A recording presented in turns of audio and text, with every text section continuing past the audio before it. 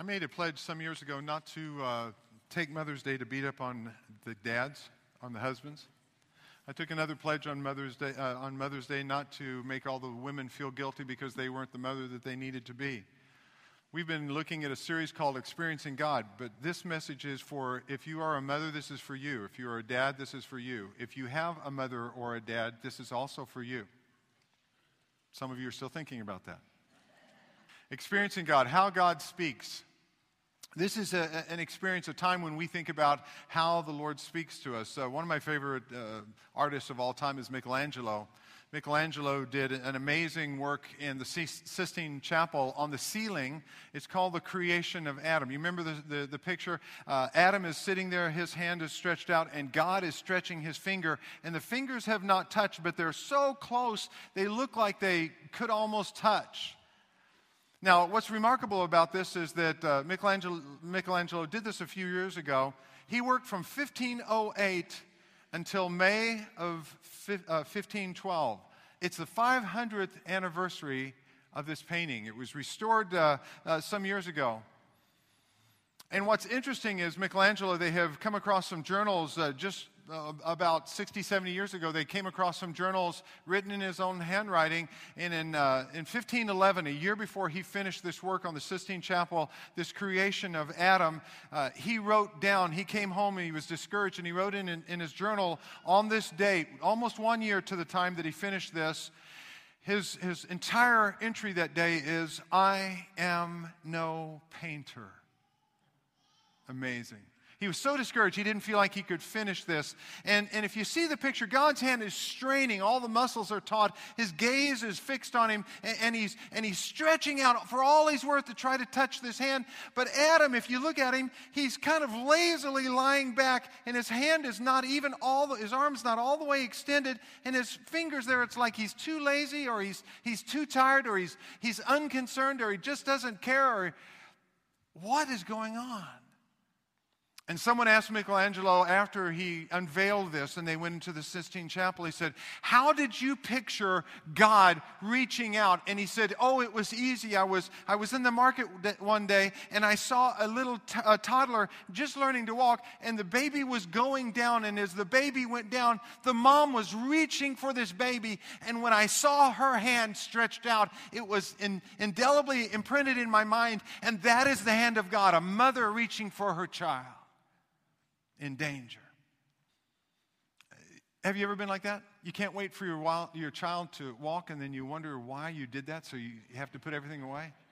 You can't wait for the child to talk, and then you can't get them to shut up?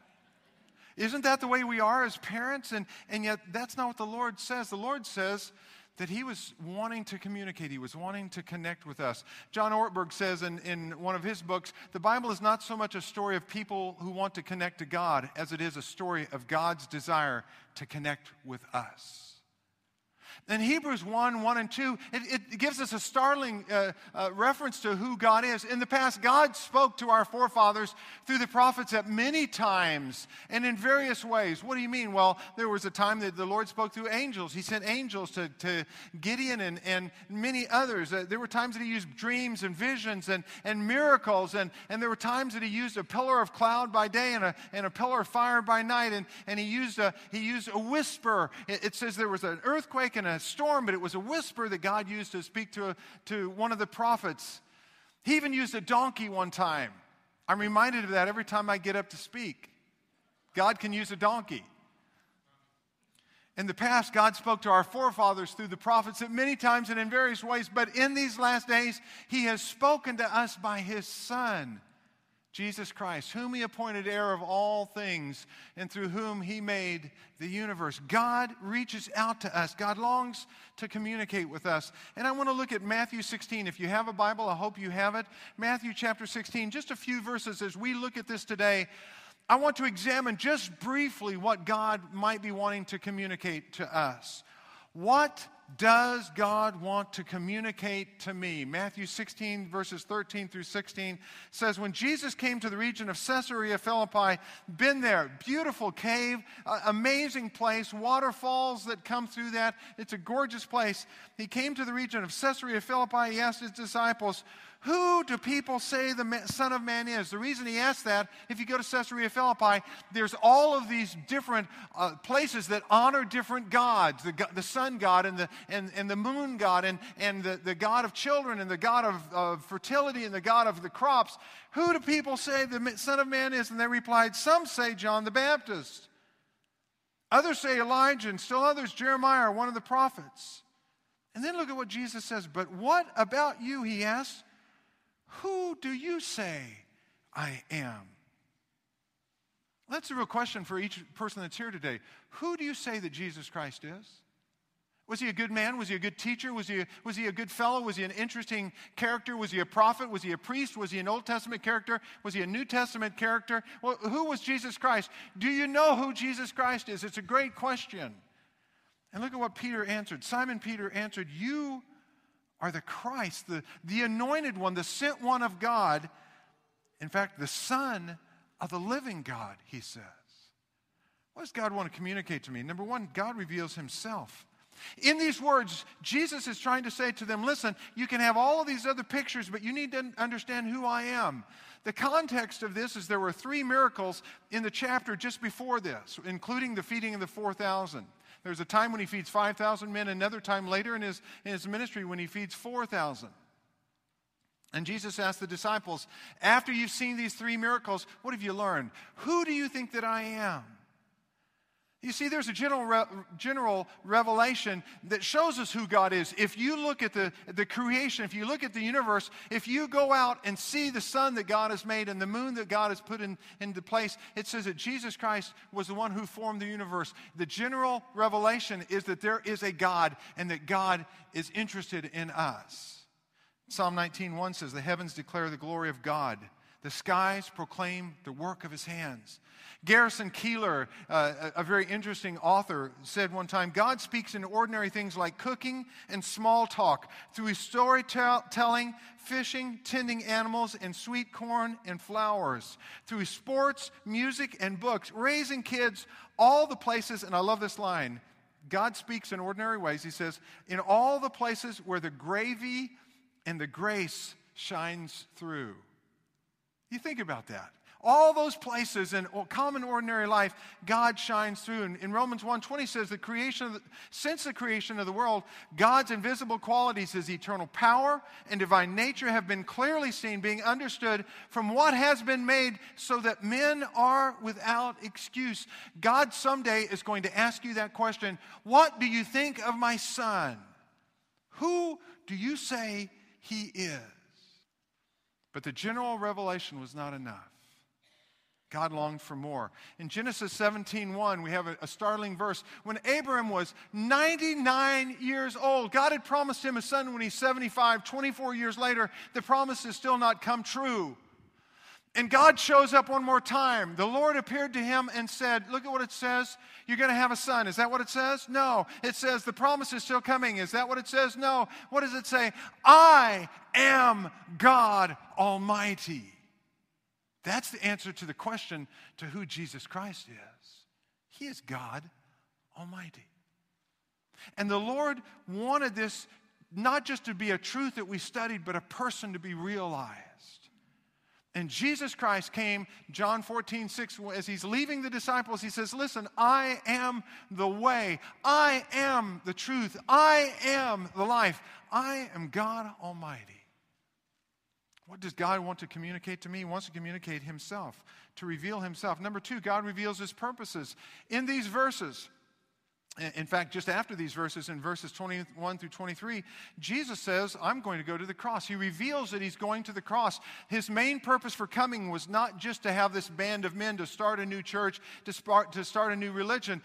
Jesus says, listen, my main purpose for coming is to die on the cross. And when Jesus reveals this, what does Peter do? Peter gets it right here. He says, you're the Christ, you're the Messiah, you're the promised one, you're the anointed one, you're the Son of the living God. He gets it right earlier, and then what does he say just verses later? Oh, no, Jesus. When you say you're going to the cross, it's not going to happen on my watch. If he'd been out with the men on the fun shoot, he would have pulled his Glock at that point. He would have gotten that 44 Magnum. Is that what that really was, Terry? Whew, my hand was sore today. Peter would have had the big stuff out. He would have been saying, it isn't going to happen now. And the Lord said, Peter. In fact, he says, you're acting more like the devil than like Peter. And he rebuked him. Because his purpose was to come and die in my place, to die in your place. Jesus Christ came to die on the cross on our behalf, in our place. And God wants to reveal his plans, his purposes for us. And Peter was so busy with his plans and his purposes that he wasn't listening to what God was saying. What we plan to do for God is often unimportant compared to God's incomparable purpose for us. Psalm 33:11, look at what it says. The plans of the Lord stand firm, how long? Forever. The purposes of his heart through all generations. Old Testament, New Testament, current times now. God's plan, his purpose needs to be revealed because you have a life that's not living up to the purpose that God has for us. And if I don't find his purpose, then my life won't live up to it either. There's a third thing that he reveals in these verses. He not only reveals himself and his purpose, but he also reveals his ways. You see, we don't just have plans. We want our plans, but we want our plans done our way, don't we? We are Burger King Christians. Have it your way. Come in, we want to drive through the drive-thru, order what we want from God, and have him deliver it on a platter. And we say, no, I want extra pickles in my life. And the Lord says, no. Just again in the chapter before this, and you can look at it later in Matthew 15, verses 21 through 28, a Canaanite woman. We don't get the connotation of that. The Canaanites were a people group that Israel was to destroy because they offered their children as sacrifices. You're talking about bad mothers. They would raise children to be offered as a sacrifice to the gods. And they would take their child and they would heat up this idol, this huge statue, and they would heat it up to red hot, and they would put the baby in the arms of this blazing statue, and the baby would burn to death in the arms of this. The Canaanites were hated. And she comes to Jesus and she says, listen, my daughter's sick. I need some help. And the disciples are going, Lord, do you know the history of these people? Do you know how brutal, how horrible? Do you understand what they've done with their other children? We don't care what she thinks about her child. We don't care about her. She's annoying at best, and at worst, she's hideous. Get her out of here. And the Lord looks at the mother. He says, listen, woman, I came, first of all, to speak to Israel. And she said, Lord, all I want is just the crumbs that fall off the table. I'm not asking for the whole menu. I'm not asking to be seated at the banquet table. I'm not asking to be seated with the King of Kings. Lord, can you just throw me a crumb? A crumb is good enough. All I want is my daughter. This is a mother who's just coming to the Son of God saying, but my child is dying. Can't you help her just for her? And Jesus says, this woman has great faith. She's not asking to be streamlined. She's not asking to be mainstream, to be put into the midst of everything that I'm doing. All she's asking is for a crumb. She has huge faith because she thinks a crumb is enough to save her daughter, and he heals the girl. You see, God's ways are different from my ways. Isaiah 55:8 says, my thoughts are not your thoughts, neither are your ways my ways, declares the Lord. He goes on the next verse to say, as high as the heaven is from the earth, that's how much higher my ways are than your ways. Or Micah 4:2. Look at what it says. Come, let us go to the mountain of the Lord, to the house of the God of Jacob. He will teach us his ways so that we may walk in his path. About 4 or 5 years ago, Fred heard that I rode bicycles, and he says, oh, Pastor, you ride bicycles.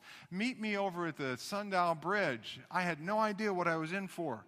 I showed up on a mountain bike that was bought from Target. I had no water bottle. I had no helmet. I had no clue. And he said, we're going to go for a short ride. And he took me on the river trail, about 14 miles the first day, including some off-trail things up the side. All of a sudden, he heads up the side of this rock cliff thing, and he says, just follow me.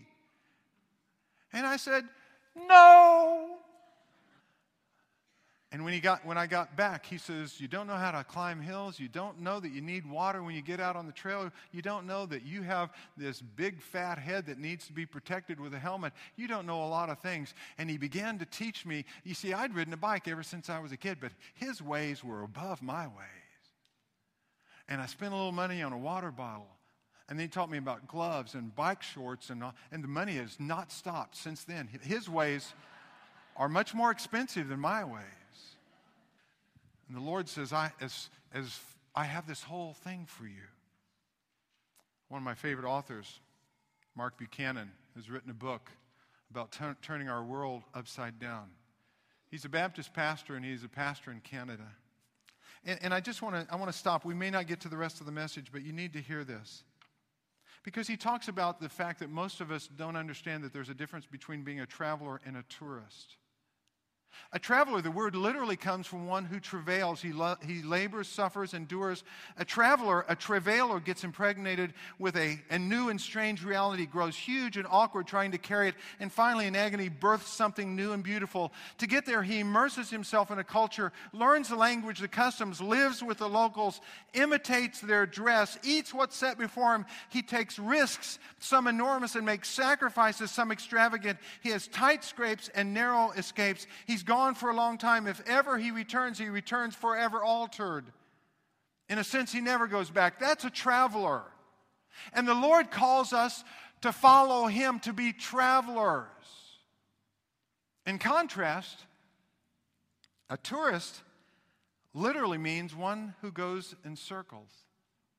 He's just taken an exotic detour home. He's only passing through. He's sampling wares. He's acquiring souvenirs. He tastes more than he eats what's put before him. He retreats each night to what's safe and familiar. He picks up a word here, a phrase there, but the language and the world it's embedded in remains opaque and cryptic and vaguely menacing. He spectates and consumes. He returns to where he's come from with an album of photos, a few mementos, a cheap hat. He's happy to be back. He declares there's no place like home. And the Lord, when he reaches out to us and he says, my ways are higher than your ways, he's tired of so many tourists that call themselves Christians.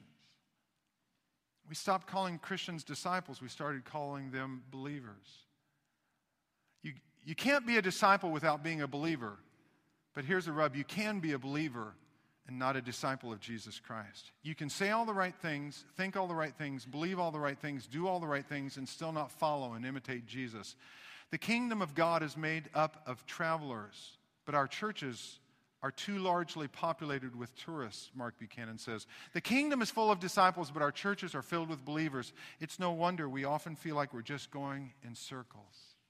That's a powerful indictment. And the Lord says, my ways are higher than your ways. And he calls us to listen to this communication of who he is, what his plan is, his purpose is, and how we're to do that. And this is how he finishes it up. Look back at Matthew 16, verse 17. And Jesus replied, after Peter said, you are the Christ, you're the Messiah. This is what he says, blessed are you, Simon, son of Jonah, for this was not revealed to you by man, but by my Father in heaven.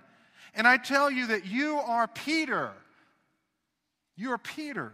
And on this rock I will build my church, and the gates of Hades will not overcome it. You need to get that. That's Petra, Peter, little rock, chip off the rock, and Petros, the rock of Gibraltar. You're just a pebble. On this rock I will build my church, and the gates of Hades will not overcome it. I will give you the keys of the kingdom. Whatever you bind on earth will be bound in heaven, and whatever you loose on earth will be loosed in heaven. Seems like a very cryptic message, but it's really pretty clear. How does God communicate? It's not just what does he communicate, how does he do it? 3 ways. Number 1, by reading God's instructions diligently. By reading God's instructions, by following our instruction manual. Peter got it right at times when he was listening and when he was reading and when he was studying, and he missed it when he didn't get what the Father revealed. Did you notice Jesus didn't say, hey, Peter, you're such a smart dude. You did this on your own. He says, the Father has revealed it. I got news for you. 99.99% of everything the Father's going to reveal is already right here in his instruction manual. Read it. Read it. There's really not a formula. The Holy Spirit reveals it to us. John 16:13 says, the Spirit of truth will guide you into all truth. Do we live like that? Henry Blackaby, again, another pastor, an incredible man who wrote a book called Experiencing God, says this: we live as if God quit speaking or communicating personally to his people. Is that true? Jeremiah 23:13 says, you will seek me and find me. When? When you seek me with all your heart. Come to his word and begin to seek him. Do we live like that? We can't control how God speaks. One Thursday morning, a lot of times I have breakfast with some of the guys from the church, and one Thursday morning I came to breakfast, and Fred sat down. Fred McCullough, the one who has hurt me so bad on a bicycle, good friend, love him to death.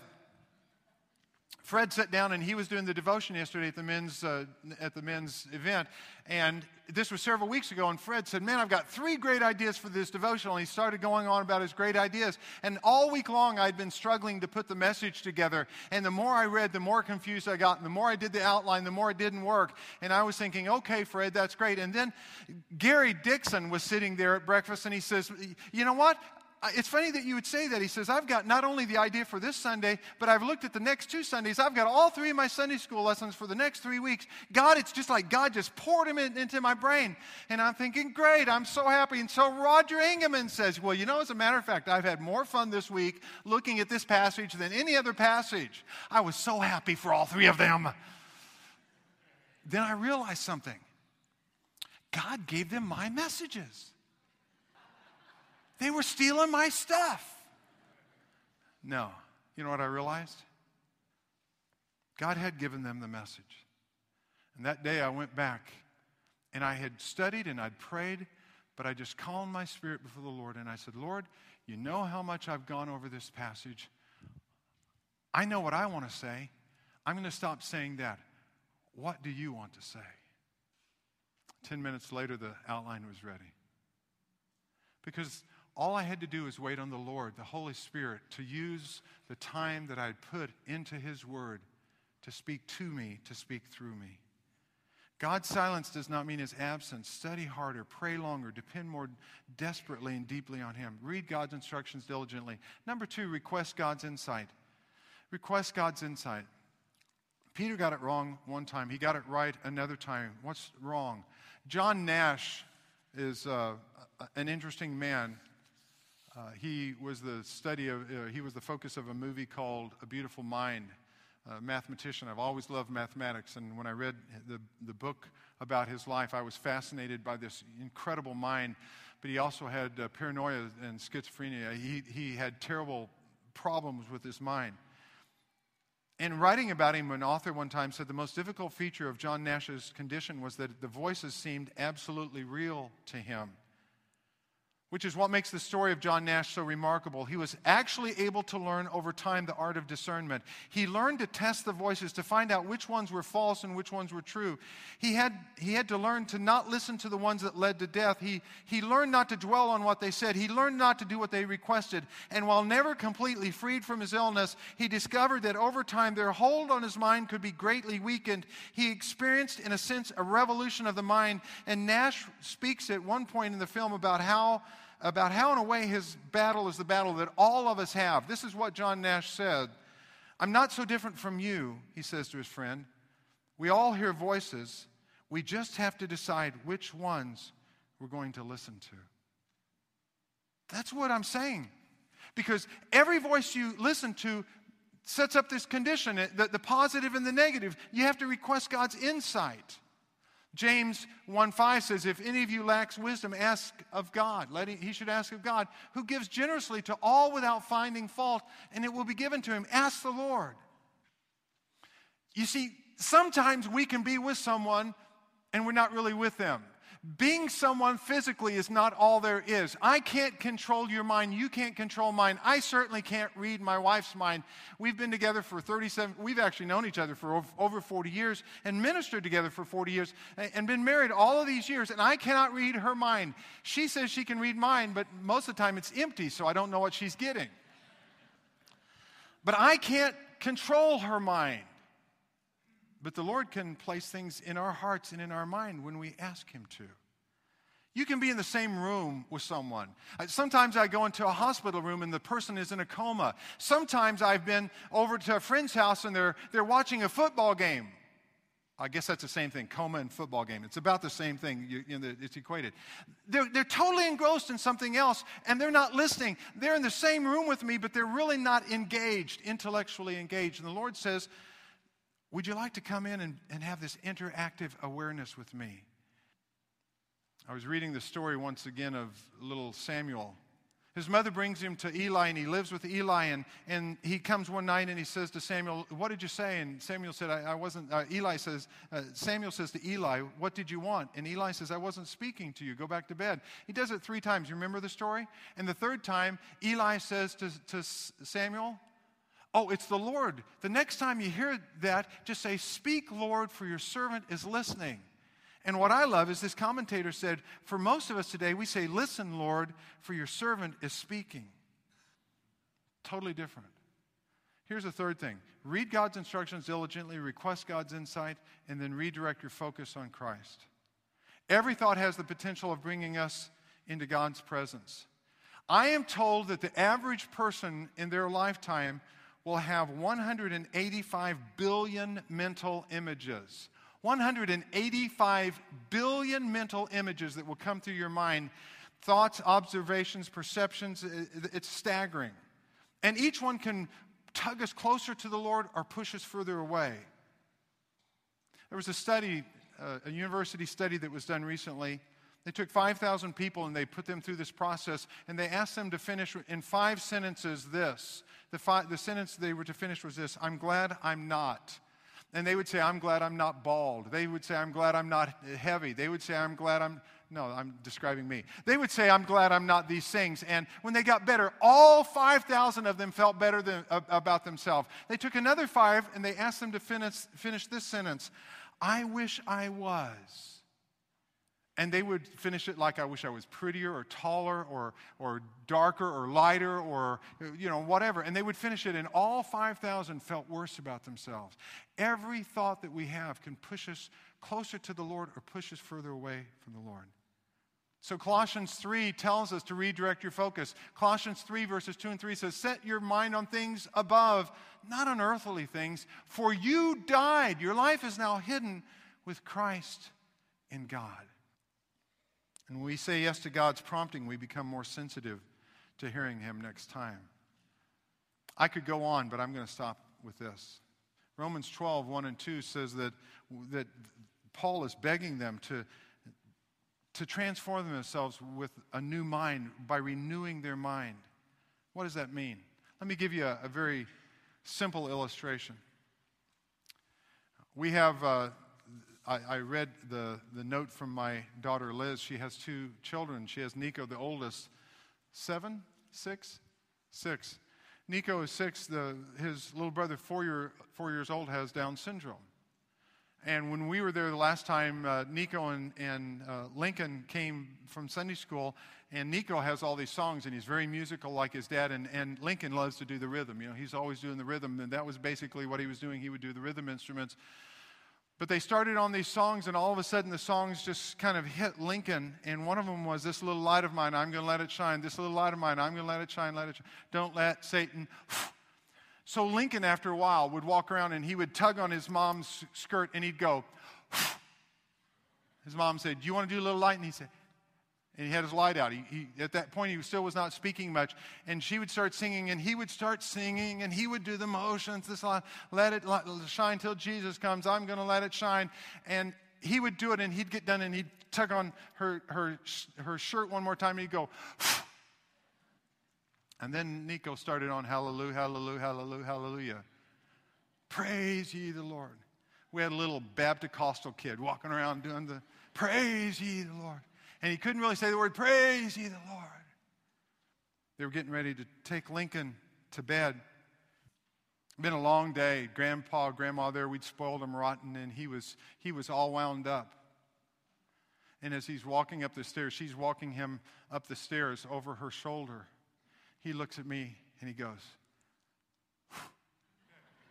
and as she puts him in the bed, I think the first word that I ever heard him say clearly was praise. Praise the Lord. Praise ye the Lord. He was still singing.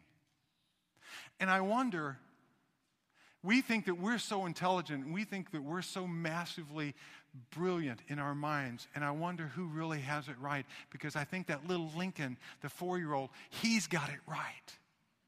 Because he has set his mind on things above, not on earthly things, and he spends his day not letting Satan blow it out, because he's going to praise ye the Lord. Let's pray.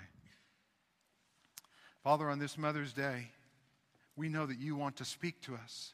And Father, the truth is there are many of us who talk about Christ, but we're tourists and we're just glazing the surface. We're just barely skimming over the top because, Father, you have so much more for us to be, so much more for us to do, so much more for us to experience as we experience you speaking into our hearts and into our lives and into our experience who you are. Give me the faith of Lincoln. Give me the insight of my grandson, that my light might shine for Jesus Christ, that I might praise the Lord each and every day. Father, I want to be a traveler. I want to travail with you. I want to know the nuances of the foods and the language and the culture of your kingdom. To love you, to live for you, to be the person you've called me to be. And Father, may you bring fellow travelers from this group that is hearing my voice today to travel with me. I pray this in Jesus' name. Amen.